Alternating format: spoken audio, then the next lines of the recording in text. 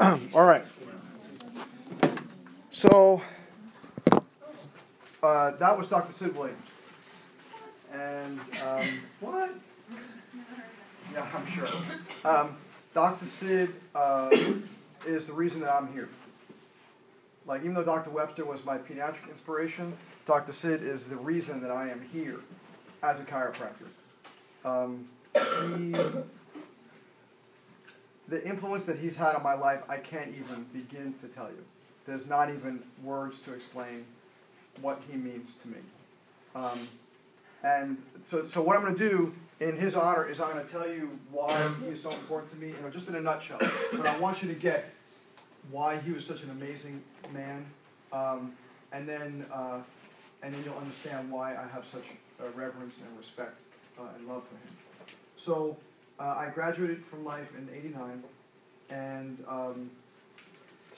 while I was at life, I was really I got here because of asthma and allergies. So thought I was very, very principled.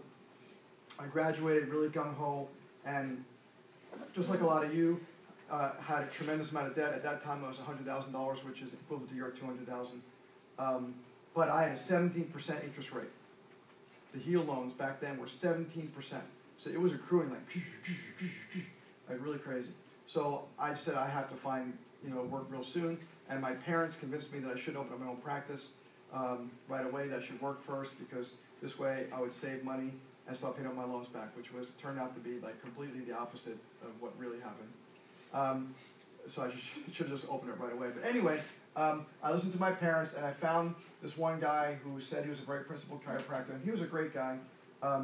But one thing that he taught me that I should not have listened to was, in order to pay back your student loans, you need to do therapies. So he said, if you don't do therapies, you're really not going to make the money off the insurance companies like you ought to. So I was like, okay, well, he was really successful. He had like cufflinks and French, cuff shirts, and drove a Mercedes and stuff. So I said, all right, I get that. So my first 3 years in practice, I was pretty much replicating what he did.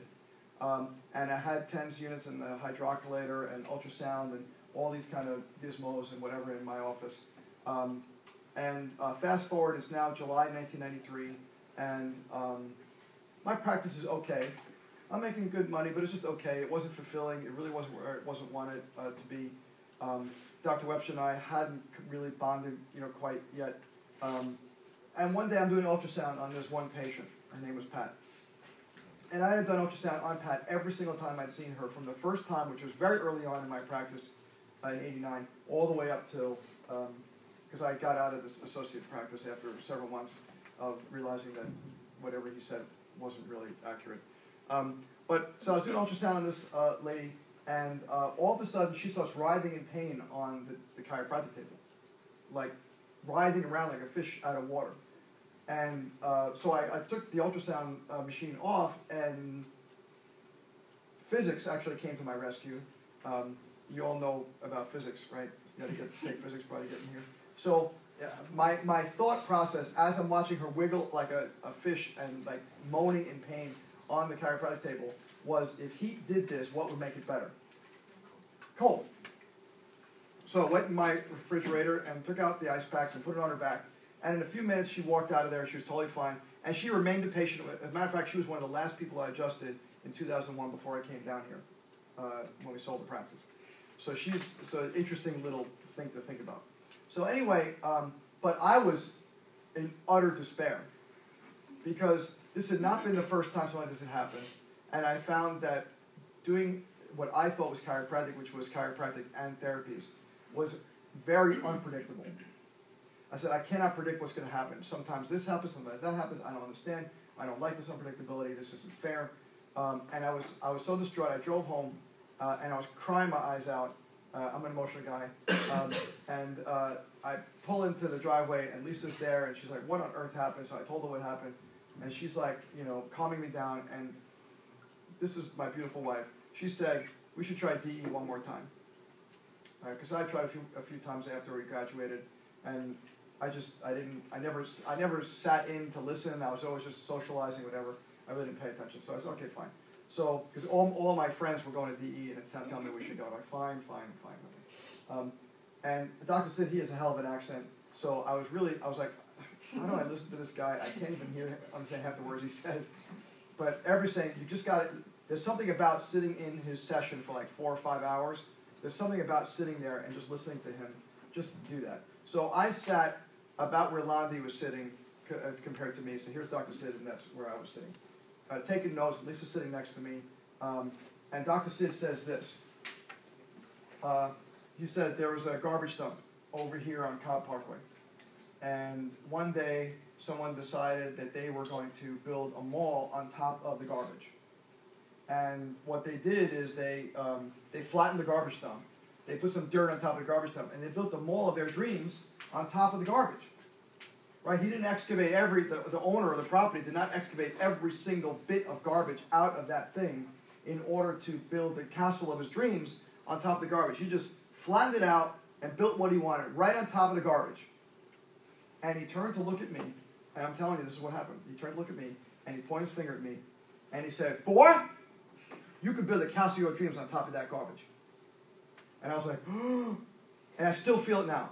To this day, this was 1993, and 2016, I still feel that to this day, that look when he pointed his finger at me and said, "Boy," something, it was as if he touched me with some sort of Harry Potter, thing like wand. And my whole life changed. It's a very long story about what happened, but I'm going to fast forward just to one important tidbit. So that whole weekend was just totally crazy, cloud nine. This and I were just talking all night long and crying and making lists and stuff.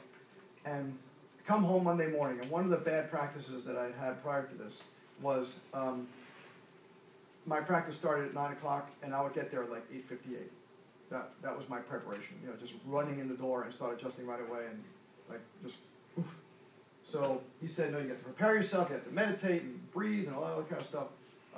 So now I get to the office like at 7:30 for 9 o'clock. That's when I'm in the office in my quiet time, getting myself ready, meditating, preparing.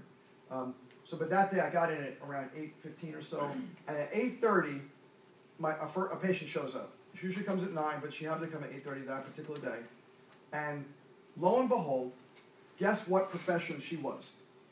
She is a physical therapist student, right? She's studying to be a physical therapy student. Have you heard this, Victoria? Yeah. So I look at her and I'm like, "You want any physical therapy equipment?" And she looks at me like, "What?" I said, "Would you like some physical therapy equipment?" And she's like, "Okay." I said, "All right, great. Would you help me put it into your car?" And she's like, "All right, fine." And I unplugged the ultrasound and we put it in her trunk. And I unplugged the TENS unit and put it in her trunk. And I take the hydrocollator, dump the water out, give her all the hydrocollator things and the pads and put it in the trunk. Give her everything, all the stupid things that are in my office and put it in the trunk. And I adjusted her and then she drove away, and here's the crazy thing, is that I was leasing that stuff.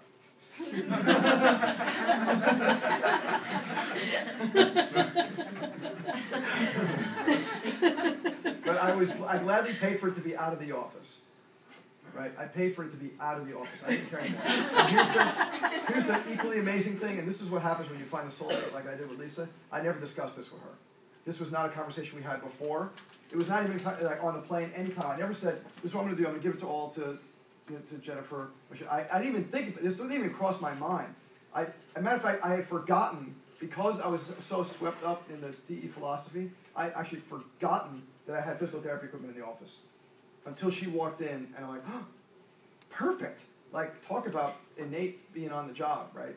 So she drove away, and 2 weeks later was the first spinal screening that I participated in. It was, for those of you who know the Cresskill, New Jersey area, is the Bergenfield Sidewalk Sale. Anybody from that area? Bergenfield? No? Okay. Bergenfield Sidewalk Sale used to be the biggest thing ever. Like, there would be like 100,000 people in a day coming to this thing. We signed up 60 new patients, about 58 of them signed up, and then they all started bringing their kids, and within like 2 or 3 weeks, my practice went BAM! And from that point on, it's never been the same. And it's all because of that man. Right? That man, he took my mind, and he shifted my mind, and he gave me a whole different perspective. And my dream, the reason that I teach every single week here in this place since 2001 is because I hope to be that person in your life. That if I can make that kind of difference in your life, then I've done, my job. I want to be a Dr. Sid to you. So And a lot of people, just to dispel myths and stuff like that, you know, I hear all the time, oh, Dr. Sid made all these mistakes in the school, there's this, and accreditation, that, and whatever. Here's my admonishment about Dr. Sid. When you're playing in the big fields, you're going to make some mistakes. And the bigger your field, the bigger your mistakes. And all of us make mistakes, right? There is nobody in this room or anybody that I know of who is immune to mistakes. So my question to you, because sometimes I'll have people who will diss Dr. Sid, I'll say, you build what he built first, and then come talk to me and tell me if you can diss him, right? Because if it wasn't for him, you may not realize this, if it wasn't for him and him having DE and then Life University, chiropractic would have died in the 60s. You may not know that. But B.J. Palmer died in 1961. At that point, chiropractic started bleeding out, and we went from 60,000 people to 30,000 people in a real short period of time. And Dr. Sid saw that and said, we need to make a change. And that's why he created DE back in the mid-60s. And then they started the school in the mid-70s. And if it wasn't for what he did, there would be no chiropractic. You know, chiropractic would be chiropractic physicians, and we'd be all, like, essentially osteopaths right now.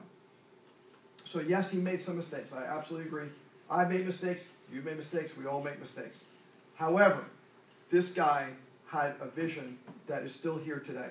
You know, we're the largest chiropractic school in the world because of him. Thank God for Dr. Reitman coming and stepping into his shoes after he left, because there was only one person on the planet who could have stepped into his shoes, and that was Dr. Reitman. There was nobody else on the whole planet who could have stepped into, you know, Dr. Sid's shoes. So we, like I said last week, are standing on the shoulders of giants. You know, these people are unbelievably powerful people that had outrageous visions. And here's the deal. It is now up to us to take chiropractic to the next level, right? Because they took chiropractic from nothing to where it is now. But it's up to us to take it to the next level. And my hope is that there's somebody or some couple of somebodies in this class who will be that person or those people who will take chiropractic to the next level. Because we've been hovering around the 7 to 10% of the people since I was in school, right? When Dr. Sid in one of his assemblies, we're seeing 7 to 10% population. And now we're seeing 7 to 10% population. And that was 20-something years ago, right? And as far as I'm concerned, we shouldn't be there. And it's our fault that we are. So, but there's got to be a breakthrough, right? And the breakthrough isn't going to be about your office. As much as your office is going to be important, you know, for you to succeed, but the breakthrough's got to be on a bigger scale, on chiropractic scale, not just on the chiropractor's scale. Do you understand what I'm saying? Right?